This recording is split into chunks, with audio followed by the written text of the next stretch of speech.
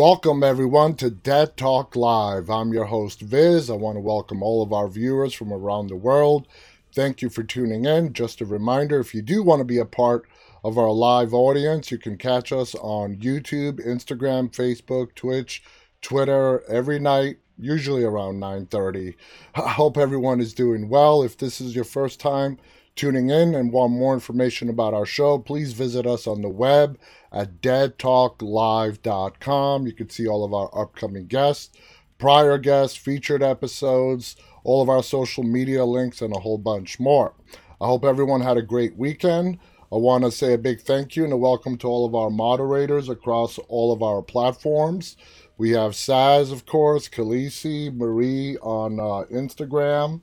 And tonight we are going to be talking about Here's Negan, and we have a lot to talk about. First off, let me just welcome some of our viewers as soon as I get this cord unwrapped here. Let's see, we have Lisa who's joining us on Facebook. Philip is also with us. Christopher is with us on YouTube. Welcome to CC Weesey. Thermosol is joining us. GFMC 2070 is with us on Instagram. Official MX saying Here's Negan. Also wants to know, did I like Here's Negan? Asking me if I liked the episode. In short, I love the episode. And we're going to dive into it tonight and talk about it thoroughly. And let's just start from how the episode really starts. When it goes into that flashback scene. Yeah, in the beginning we see Carol taking Negan on a, supposed walk. She's the one that exiles him. That's the variation in the comic books. She's the one who, of course, in her own Carol way, which is how we all know she likes to do it, there was no council vote. She's the one who took it upon herself she's trying to correct every mistake that she can possibly try to fix, whether it's her mistake or not. And she thought she'd be doing some good by exiling Negan to that old shack. And we'll get to that in a bit and how that all worked out. Let's go to the timeline. I found it very interesting that production put the exact amount of years we're going back. I don't think I remember ever maybe they've seen them do it maybe once or twice before on The Walking Dead, but they gave us 12 years back, okay? First of all, that sort of backs me up on how all these articles that we have been reading have been saying that we're 10 years into the apocalypse, and I'm like, no. And you're never going to get an accurate answer because the show always keeps you off balance, and depending on which references you use, for me, I think we're somewhere around 15 to 17 years into the zombie apocalypse, but definitely not 10, even though that's what the majority of the media outlets have been saying, is that we are 10 years into the apocalypse. I'm like, that just doesn't make any sense whatsoever. So here's Negan. As soon as the flashback starts, we go 12 years back, and they're in the middle of the apocalypse, okay? They are smack dab right in the middle of it.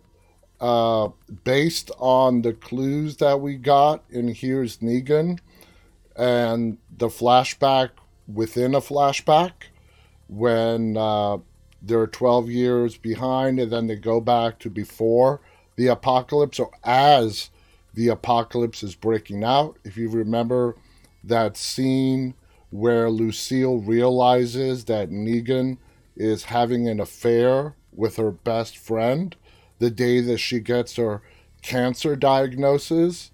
I'm sure you guys noticed that on the car radio, as she's pulling away from the doctor's office, there were reports of people being infected trying to eat other people. So that was the beginning of the apocalypse. Now, we don't know how much time passed between the day that Lucille found out that Negan was having an affair to when she tells him about it, which is 12 years prior to where we are now. But it can't be that long. I mean, cancer does not usually, once you get a diagnosis, and her diagnosis was really grim, she had a chance to beat it if the world did not fall apart. And maybe if she continued chemotherapy, which is what they were trying to do throughout the episode, as we saw. So maybe at a year, it could be anywhere between 6 months to up to 2 years from the time she got her diagnosis to when we see them 12 years prior to where we are now. That's my best guess. Could be a little less, could be a little more, but I'm thinking anywhere between 6 months to 1 year. And I realize now that the show is doing this on purpose. They don't want us to get a exact estimate of how far into the apocalypse we are. And I think they're doing it for a particular reason. And that reason was actually touched upon in Here's Negan. When, Lucille says something to the effect, or it's his birthday, and gives him the jacket, and he's like, wait, you actually know what day it is? That's a big tip. I think that's a big clue, and they're trying to give us, they don't know how far along they are into the apocalypse. They probably have a guess. They absolutely have no idea what day of the week it is or anything like that. The only thing they know is when the sun's up, it's daytime. When the sun's down, it's nighttime. Other than that, any sense of a calendar whatsoever is completely lost. And I think the production team of The Walking Dead wants us to feel the same way. And that's why they are never going to give us a solid answer of how far along into the apocalypse they are actually into. How many years have actually passed. That's my opinion, okay? And seeing Here's Negan and how that played out with the references, with her leaving the doctor's clinic, the zombie apocalypse starting, Negan's reference about, telling her what day it is. So anyway, the bottom line is it's a lot more than 10 years. Now, moving on into the episode itself, it was brilliant. It was brilliant. One of the best Walking Dead episodes that we have had. And it also marks the official end of season 10 that has lasted 2 years. Yeah, season 10 had A, B, and a C. If you guys remember, season 9 ended almost exactly 2 years ago. That's when season 9 ended. So we've had 2 years of season 10 because of the pandemic, the delay that caused them to give us episode 16. But if it wasn't for the pandemic, more than likely we would have not have gotten the 6 episodes. Out of the 6 episodes that we did get, I have a feeling one way or another, whether it be on The Walking Dead, season 11, or in one of the spin-off shows, we were going to get the information that we got yesterday in regards to Negan's background. All right, that was going to be given to us in some way, shape, or form. We might have gotten it a little bit sooner than what the original plan was. They did end up giving us these 6 bonus episodes because of the COVID pandemic. And of course, they saved the best one for last. And we got to see Negan's backstory yesterday. Now, another thing I want to mention is we have there's still a lot more to his backstory that can be told. All right? And I want to give them a hats off for bringing back Laura, Lindsley Register. When I saw her on Sunday, I was so happy that they brought her back. I sent her a message. I'm like, it is so awesome to see you back on The Walking Dead. again. And it was really great that they brought her back, and to realize that she was one of the first people, besides Lucille, obviously, that Negan really interacted in the post apocalyptic world says a lot about their relationship moving forward. And, if you guys remember, Laura was the one that ratted out Dwight. Now, there's a lot of talk as to why they did not bring Dwight back. Dwight's on Fear the Walking Dead. He's busy, and what has been busy since early fall, shooting Fear the Walking Dead.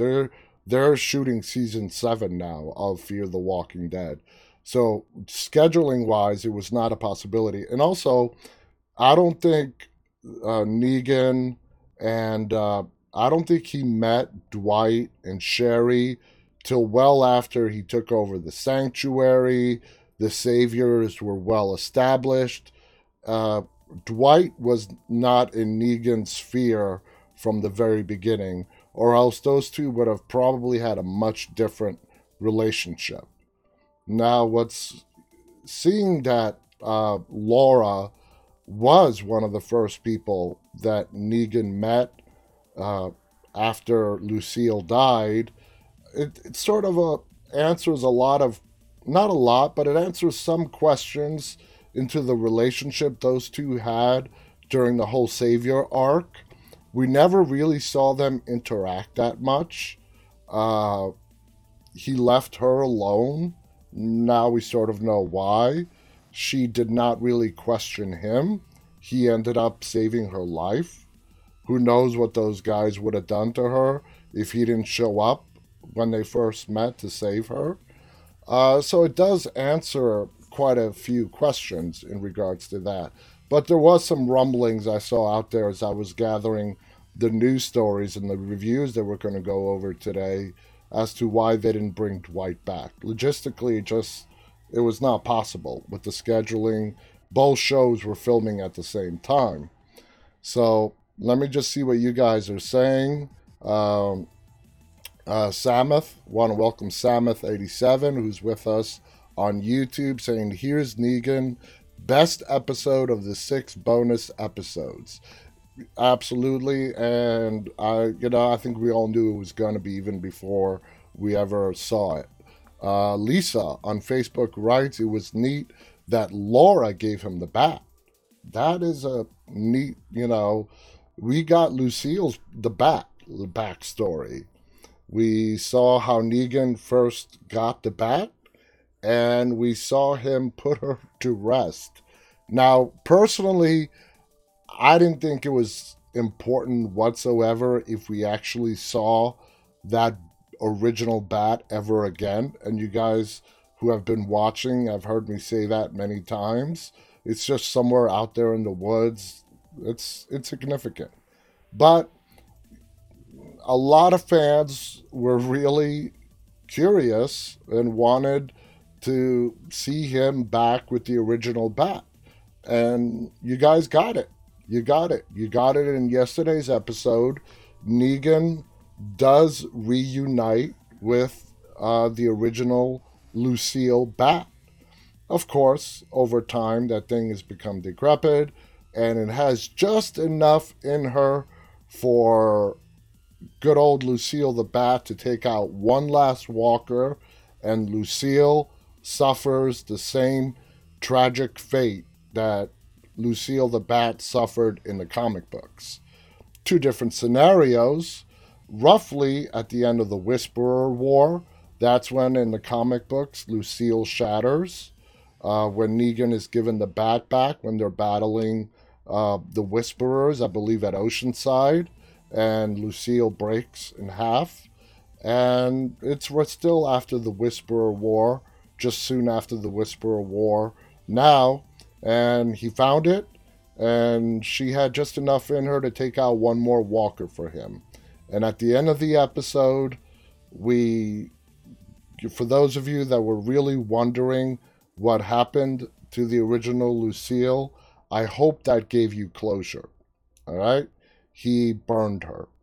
He wrapped her up, burning her, and I think that was very symbolic for him to do that, officially closing out that chapter, which included the saviors. But I think it was his way, because he was holding on to the memory of his wife for over 12 years, and it's been a driving force for him to do good. It's been a driving force for him to do a lot of evil. And by him burning that bat, it was symbolic that not only is he putting that part of him aside forever, but he also let go of his wife. He let go of Lucille. In the episode, she tells him, and he confirms that he will continue fighting for the both of them.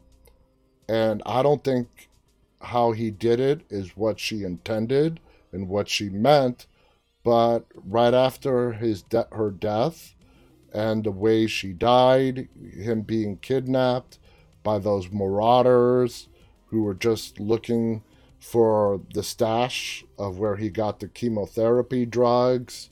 Uh, and we saw the Negan that we met at the end of season 6 and how he came to be. Uh, it's amazing. He went from a person that was not even willing to kill a walker. All right? Just think about that for a second. Go back and remember the Negan that we saw throughout all of season 7 and season 8. This is the same guy who gutted Spencer right there in the middle of the street. Literally gutted him right there in the middle of the street. He bashed Abraham and Glenn's brains out. And this is the same person who, while his wife was alive, could not even bring himself to kill a walker. And if it wasn't for Lucille coming out when he did go out there to try to take care of that walker that was outside of their house, he almost got his ass handed to him if she had not stepped out there with a gun and taken out that walker. So, yeah, I mean, wow, what a transformation this guy went to. And it just goes to show you the effect that his actions of cheating on her, watching her, coming back weeks later, and her leaving that note on the door, basically saying, "Don't leave me this way." She zip tied one hand to the bed, put a bag over her head, and she turned. Now, what do you guys think? Do you think she obviously could not have put the bag on after she reanimated, so obviously that's not a possibility. You guys think she committed suicide? Like she could have held on for a while longer? Suicide is not the right word. I don't know what is the right word. But do you think she was just suffering so much that she ended it on her own? And she did not have any more bullets. They made it a point when she took out that walker with the gun to let us know that that was their last bullet. So, like her committing suicide by shooting herself in the head, that was not an option. She could have done it the way that good old Earl did it when the Whisperers attacked Hilltop and he fled with the kids, and he tried to do it without a gun by, putting that nail on the table and tried smashing his head in with it. That did not work out. That did not work out for him to not turn. Lisa writes she took pills and then put the bag over her head. Yeah, that's the most plausible answer. We did see those open pill bottles next to her bed, and maybe she wanted to make sure that she went. Did she put the bag over her head to make sure that when Negan came back, she did not bite him? That's the plausible answer for me. So she might have taken enough pills to make sure that it was going to kill her, and she drifted off to sleep. And before she did, she put the bag over her head. The drugs or the suffocation, you assume the suffocation kicked in a lot quicker than the drugs did. But either way, she probably put that bag over her head that when Negan did return and found her that way, that she was not going to kill him. That's the only thing that makes sense to me. Teresa is with us on Facebook saying she did it on the day he left. I feel she had already given up. She just wanted him there with her, but Negan couldn't give. Yeah, yeah, she was begging him, don't go. But he couldn't do it. He couldn't just give up. He couldn't just spend whatever time they had left together. And personally, I think it was because of guilt, because he cheated with her best friend Janine, that he was not going to give up on her. He just was not going to give up on her, even though she was begging him to just stay with her. And going back to the very beginning of the episode, when Carol and Negan are walking to what, Carol assumes will be his exiled home, you guys remember Negan asks Carol if she could sort of smooth the way between himself and Maggie. And I don't think he still realizes or just doesn't want to admit to himself that this guy smashed her husband's head to pudding right in front of her. There is no forgiveness for that, no matter what you do. Carol understands it. Everybody else understands it. Daryl is conflicted. He actually knows that he did change, but still, you just cannot put stuff like that in the back of your mind and just move on. It just doesn't work that way. And I found it very funny that Negan was asking Carol for her to try to get the ball rolling to smooth things out between himself and Maggie. That also shows us a little bit of he's being a little bit naive and not fully grasping there is no forgiveness there. You killed the father of her son. You killed her husband. You killed Abraham. You murdered a whole bunch of other people along the way as well. A lot of her friends died because of him. Sasha, I mean, the list is huge. The casualties that are directly attributed to Negan. And he's just walking along with Carol that just because 6-7 years have passed, hey, can you try smoothing things over? So that was him as they were heading into the cabin. And then, of course, we got the whole flashback sequence, right? Now, my favorite part of the whole episode was actually the final few seconds, all right? When he comes strolling back to Alexandria with that good old Negan swagger of his.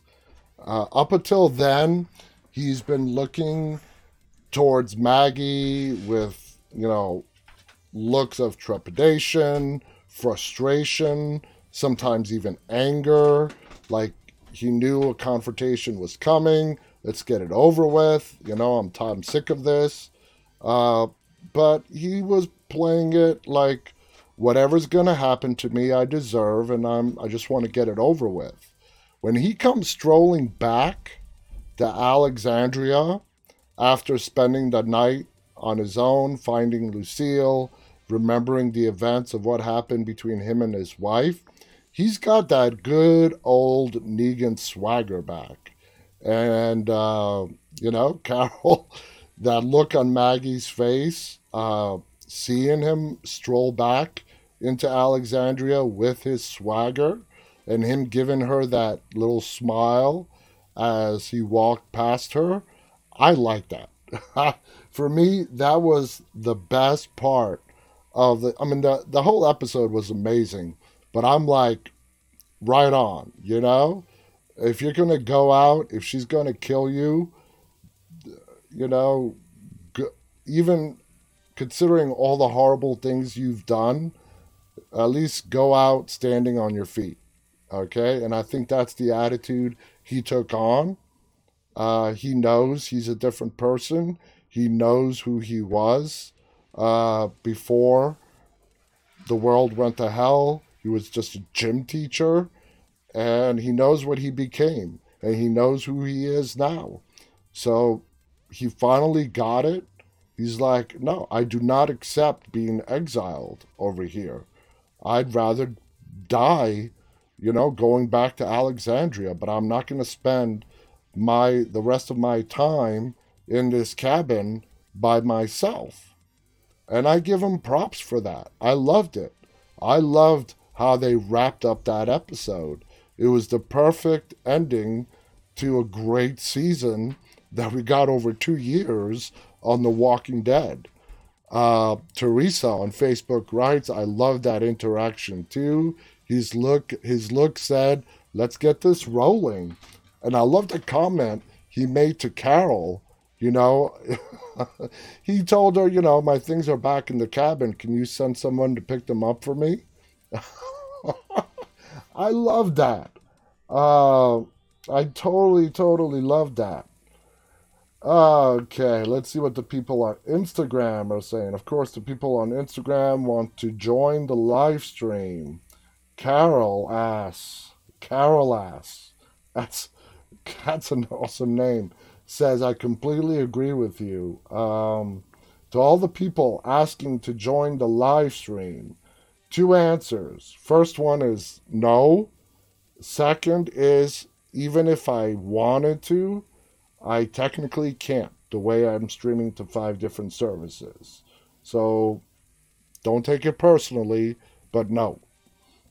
Mandy writes, I personally did not like how Lucille died. She seemed braver than to take her own life in that way.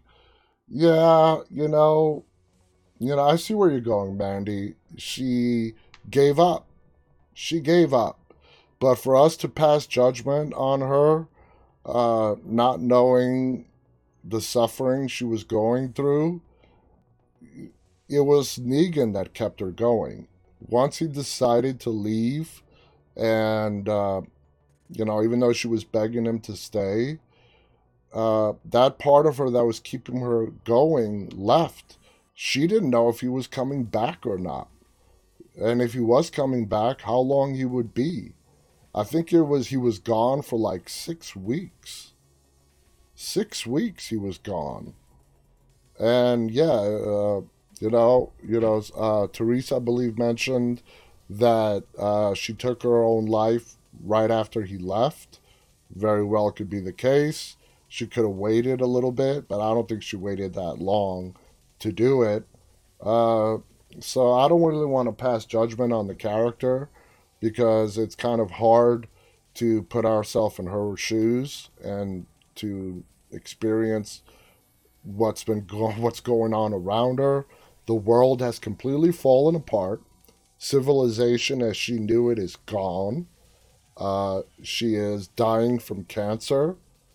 The last hope she had of beating this thing in the remaining chemotherapy drugs went bad. So what hope did she really have? It was Negan, and he did not listen to her. He got up and left. So I'm not going to pass judgment on her. But I totally see your point, Mandy. I totally see it as well. Yours is also with us on Instagram. Welcome. Uh, just looking up through the chats. I love the floating love hearts on Instagram. Thank you, guys. Uh, Teresa also writes on Facebook, we had no clue what she was going through. Absolutely. Khaleesi writes, it was 6 weeks, and I completely understand why she did it. Now, going on to the media. Of course, as a complete opposite from the prior episode, which the media pretty much hated, with Daryl and Carol. Carol with the rat, and Daryl on his own trying to fix his bike. I knew it was a big setup to the Here's Negan episode, but all the headlines, they loved the episode last night. Every headline that I came across pretty much gave it rave reviews. So let's just go over some of them and see what they basically all had to say. Of course, there were a ton of articles, but let's see what we got. And here's Hillary Burton, Morgan, just before in the flashback from the flashback to when they go back to the as the world is falling apart. So let's go ahead with this one. The Walking Dead Season 10, Episode 22 review. Here's Negan. Negan transforms from a cantilever joke in Fonzie cosplay to a three-dimensional character in one of the best episodes of The Walking Dead ever. Jeffrey Dean Morgan, for the most part, Jeffrey Dean Morgan, if you needed any more proof on how great of an actor J.D. Morgan is, all you had to do is watch this single episode. If you've never seen him do anything else, if you just watch Here's Negan and you see the different sides that this actor can portray, a brilliant job by J.D. Jeffrey Dean Morgan, for the most part, has been used poorly during his time on The Walking Dead. The actor has done his best with the material he has been given, but for entirely too long, Negan was a caricature of a person, a goofy, swaggering cartoon, trying to sound tough, but forced to dumb down his language to avoid offending network sensibilities. It was silly, and while Negan might have been on a fan-favorite villain, he didn't exactly translate well to television in spite of my affection for both the character and the actor. He's been fine, but he's capable of so much more than he's had the chance to show as one of the lead characters on the most popular show on cable television. Now that is no longer the case. With Here's Negan, Jeffrey Dean Morgan was given a major opportunity to show off his acting chops, and he absolutely shines. Morgan is so good here that he might have been able to change a lot of minds about a character that was a self-parody for most of his camera time. A few weaker entries aside, The Walking Dead Season 10 has been one of the strongest the show has ever had. And to say that about a show that has lost pretty much every major cast member and replaced the supporting cast a few pieces at a time is remarkable. It's a testament to Angela Kang's skill as a producer and showrunner that a show that kicked off and outlasted a zombie craze has recaptured this much of its glory this late in its run without Rick, Michonne, or Carl. That's an excellent point. Even these bonus episodes have been mostly successful, with the less interesting ones still serving as interesting enough character pieces to fill in gaps or give hints as to what might be happening in the upcoming season 11. No character has needed that revitalizing attention more than Negan. Hints of his origin dropped throughout the series in comments and asides. His wife died of cancer. His bat is named after her. He used to be a gym teacher. Separately, they provided pieces enough to inform opinions about the character, but when all those details got weaved into his intense backstory, it goes from just character details to creating a fully fledged human being. Emerging out of caricature, stripping back the details to get to the heart of the whys behind his biker jacket, his slick back hair, his talkative swagger, his destructive rages. Jeffrey Dean Morgan and Hilary Burton Morgan take David Leslie Johnson's McGoldrick's incredible script and breathe life and honesty into a heart-wrenching, sad tale. And you guys gotta admit, that bedroom scene in the end, when he finds her turned, if that did not tug at your heart, I don't know what to say. That was pretty emotional.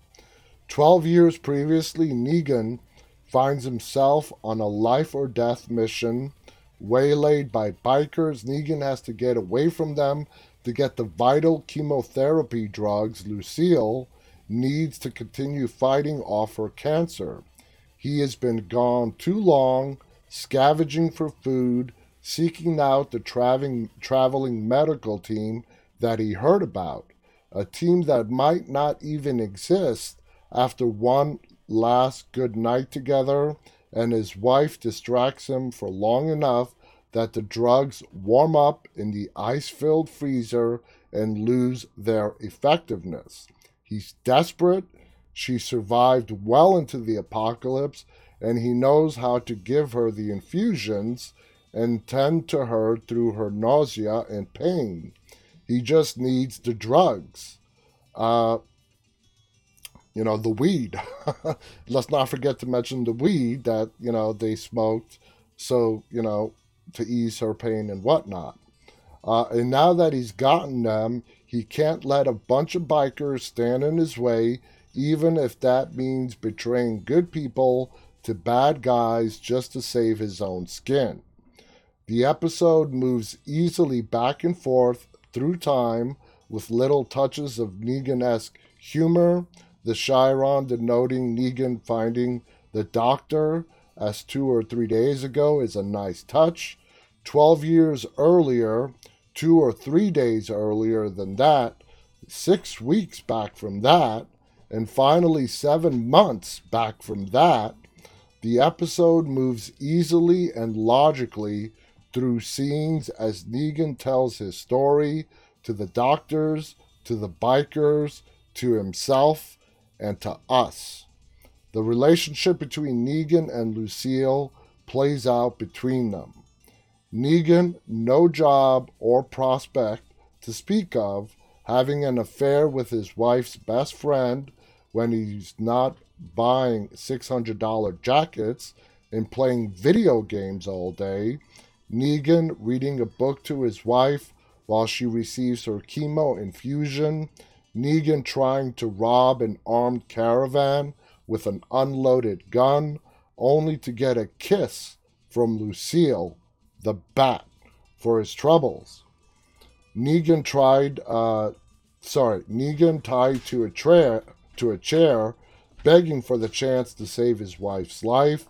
Negan in tears, promising Lucille that he'll never give up, while she tries her best to tell him that he's done enough and that he's become the person she always knew he could be, even when he wasn't, sharing a dried out joint and a meal of dog food.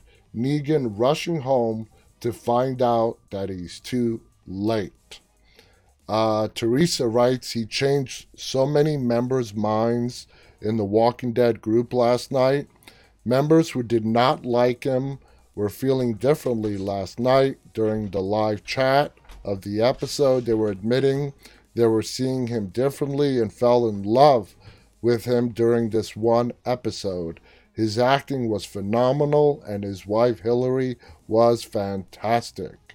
Cece says him talking to the kids on the game headset was hilarious. He was. And Lucille walks in and she's like, are you talking that way to kids? It was like teenagers, I think. That was a hysterical scene. Anyway, continuing on, anchored by a brief framing device where Negan leaves Alexandria to avoid Maggie's wrath, then returns to Alexandria in spite of Maggie's wrath. Here's Negan is a beautifully touching, beautifully tragic story that is familiar to anyone who has ever watched helplessly while a loved one died before your eyes. Negan won't quit because Negan can't quit. Any little hope, no matter how small, is enough to keep fighting, to dig heels in, and to try even when there's no reason to keep trying anymore. Even when the person who is dying is giving you permission to move on with your life without them. The episode is basically a two-hander with Jeffrey Dean Morgan and Hilary Burton Morgan playing off each other, and the sequences that the two share carry a palpable weight and chemistry to them.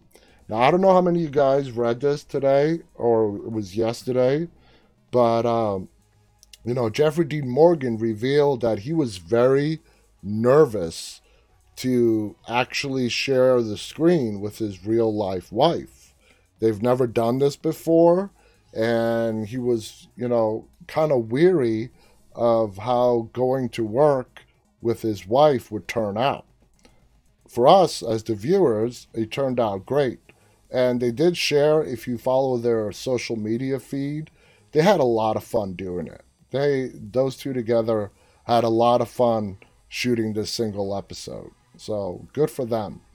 When Negan has tears in his eyes because of the pain he put Lucille through, it feels real because we've seen her crawl into his arms and give him a hug and tell him it's okay to let her go. Both performers play off each other beautifully, and it's pretty clear that the emotional connection shared by their real-life relationship and their shared bond over health difficulty bleeds over into the fictional words of Johnson McGoldrick without distracting from them or overwhelming them. And you also got to give props to Hilary. She did a fantastic job portraying Lucille. Lucille, somebody that for those of us that read the comics, and for those of us that just met Negan on the TV show, bringing Lucille to life was a big task. It was something that I don't know how many people could have pulled off. And them picking JD's wife, Hilary Burton Morgan, was an excellent choice. She showed off how truly a great actress she is. And I hope a lot of people watched her, and we get to see her in a lot more upcoming movies, TV shows, you name it. She deserves it. Khaleesi writes, this episode hit so close to home, so I'm really empathize with Negan. I totally understand, Khaleesi. Welcome to K4 on Instagram. Wild Fellow giving us a thumbs up. Laura Belzy does a good job of keeping things restrained as appropriate for the characters. And a few Neganish touches, the way he grins at the bat, for example, the first time he puts on the leather jacket, when he's standing over a biker he's tied to a chair, are very deftly handled. It's the early stages of Negan finding that the character he'd become later, and there's still a human Negan in there somewhere, grieving for his lost wife and blaming her death on the people in front of him. The death of Lucille at her own hands, taking the choice out of Negan, fits with that character. She forgives him, and she won't let him kill himself trying to stave off the inevitable. Negan's use of the fireplace in his chill-out cabin as a way to say his goodbye to his other Lucille is fitting. A good way of physically showing the psychological action of Negan coming to terms with the character he was and the person he really is. Maybe the people of Alexandria will still see him as Negan, the bat-wielding savior who put them through hell. Maggie certainly does. There's nothing Negan can do to change that. just like there was nothing he could do to keep Lucille alive through both cancer treatment and zombie apocalypse. He tried his best on both counts, and while he might not win the fight, he made a promise to keep fighting. You don't keep fighting by hiding from people who don't like you. I love that line. I'm going to repeat it. You do not keep fighting by hiding from the people who do not like you. You can't redeem a character by hiding him in the background. Negan will face his demons head on, and while he might lose, he will go down swinging.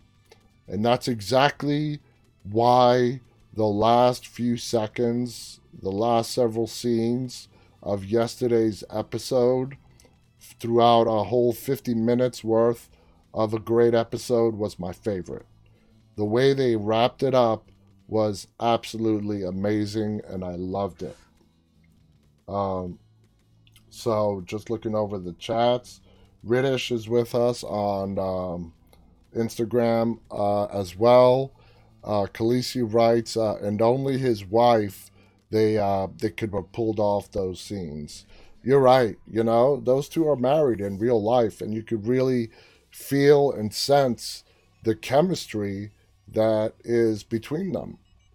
So it was totally awesome. Now, Bloody Disgusting. Uh, the headline goes, The Walking Dead delivers one of the best episodes to date with Here's Negan origin story. And like I mentioned, you know, we got his origin story with Lucille. We got to find out, you know, who he was like in brief glimpses from the flashback within the flashback. But there's still more backstory to be told. The backstory that's left to be told is what happens after the flashback that we saw yesterday ended, from when we met him, you know, being the full-on leader of this group called the Saviors. That's a lot of time that passed. And how did he stroll in? From little hints that we got through season 7 and 8, he basically found the sanctuary. It was falling apart. Nobody was a clear leader. He came in, basically became the leader, got everything organized in his way, which was not the right way, but he got it organized. He found a way for them to eat. Again, not the right way, but he did it. All right.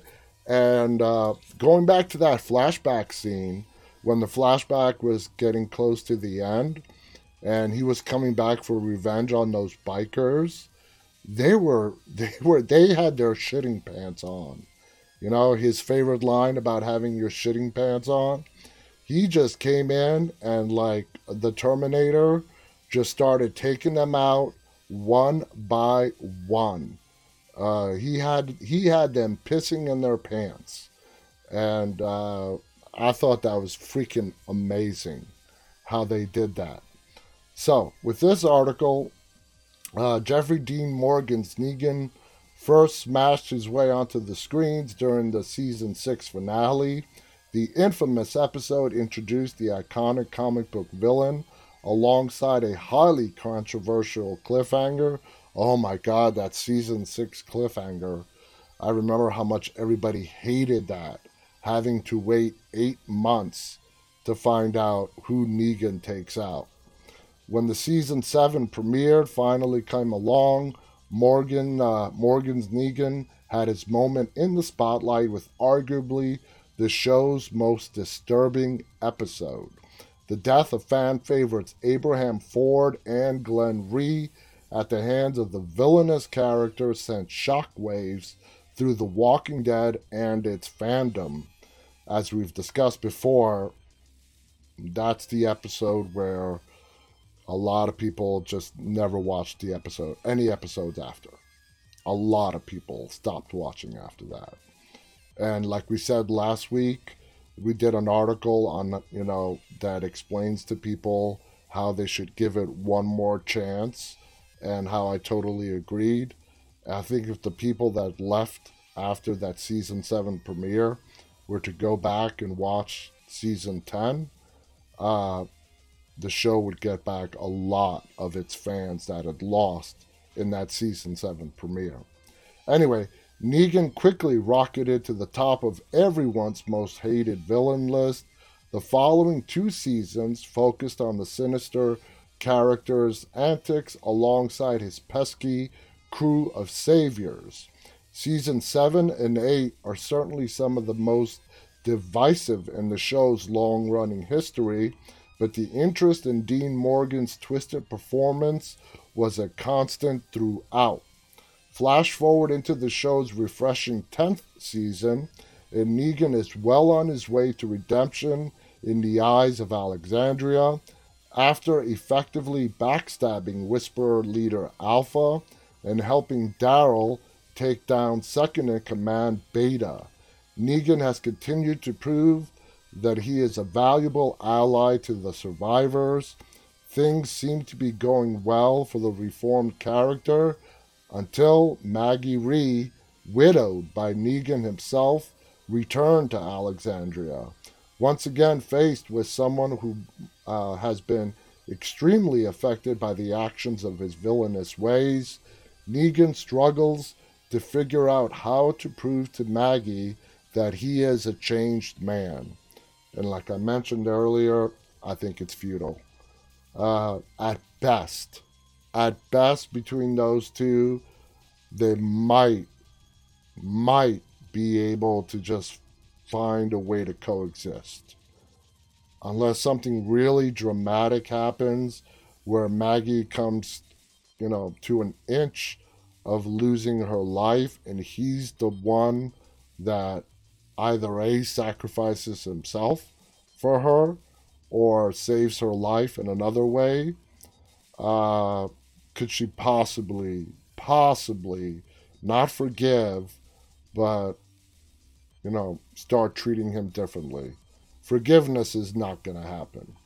So that's where Here's Negan, directed by Laura Belsey, comes into play. The 6 bonus episodes of The Walking Dead Season 10 have been rather hit or miss, ranging from the aimless adventure of Diverged to the downright chilling confrontation in One More.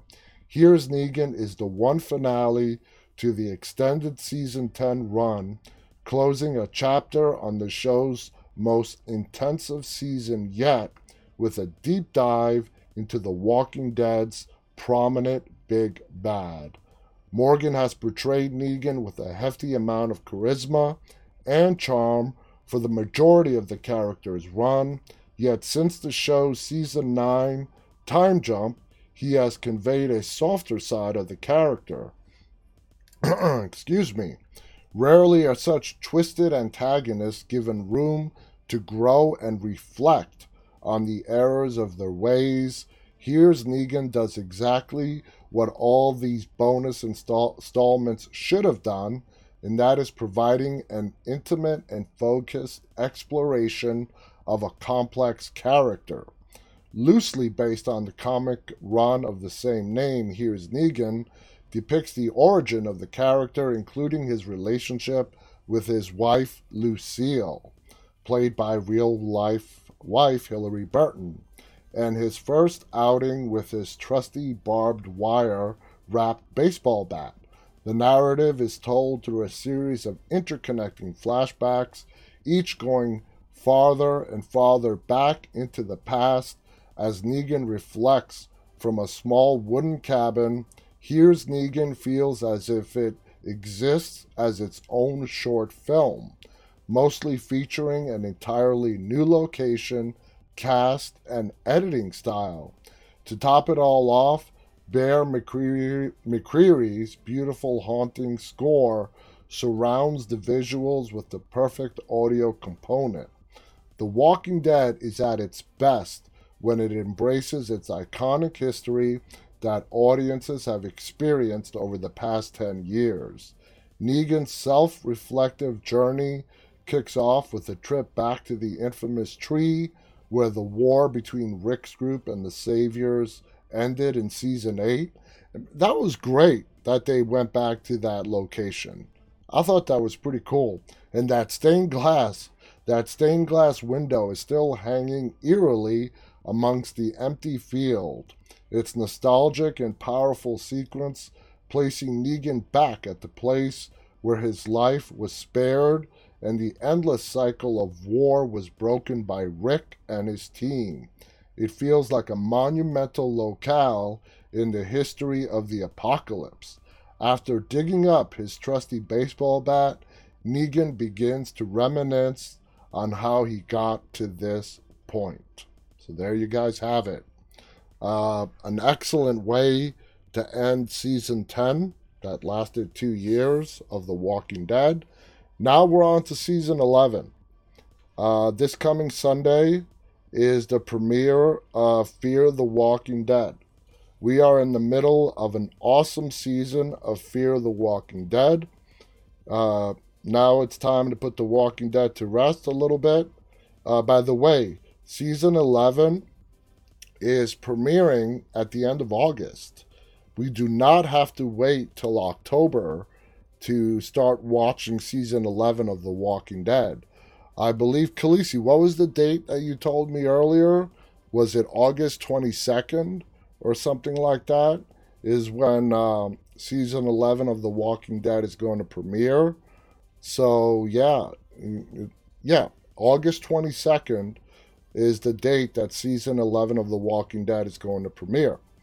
Now, for those of you guys that have AMC Plus, as of yesterday, the second half of season 6 of Fear is available. So now we go into the rest of Fear the Walking Dead. Like I said, Fear the Walking Dead is in the middle of its best season by far. So time to put The Walking Dead aside for a little bit, switch gears, get into Fear, and by the time that ends, it won't be that long until season 11 of The Walking Dead begins. It's a final stretch. It's a 2-year season 11. So we have a lot of Walking Dead coming in. So I want to welcome Sabrina. Sabrina says, I need AMC Plus. Yeah. And this 1 week early for the premiere, it's only for the premiere. Starting with next week's episode, which would be, this premiere, in case you missed it, this premiere that we're getting Sunday for Fear the Walking Dead is actually the mid-season finale that got delayed because of COVID. In 2 weeks from now we're going to see the premiere of season 6B of Fear the Walking Dead. So we're going to get to see the finale and the premiere of the mid-season back to back, both directed by Michael Satrazemis. So it's going to be a real treat. Anyway, guys, we are out of time. This hour just flies by as it does every night. Please check out our website, deadtalklive.com. Like I mentioned at the beginning of this show, if you want to be a part of our live audience, please, you can find us on YouTube, Instagram, Facebook, Twitch, or Twitter. The show starts 9:30 p.m. Monday through Friday. So if you want to come in, chat, be a part of our interactive audience, that's when you can find us. Thank you so much for tuning in tonight. Tomorrow we have a special guest. Madison is going to be joining us, and we're going to be talking about horror. It's going to be an interactive interview tomorrow. It's going to be an interview like we have not done yet on Dead Talk Live. So you're going to want to tune in for that. Anyway, guys, stay safe. And until tomorrow night, stay walking. Good night.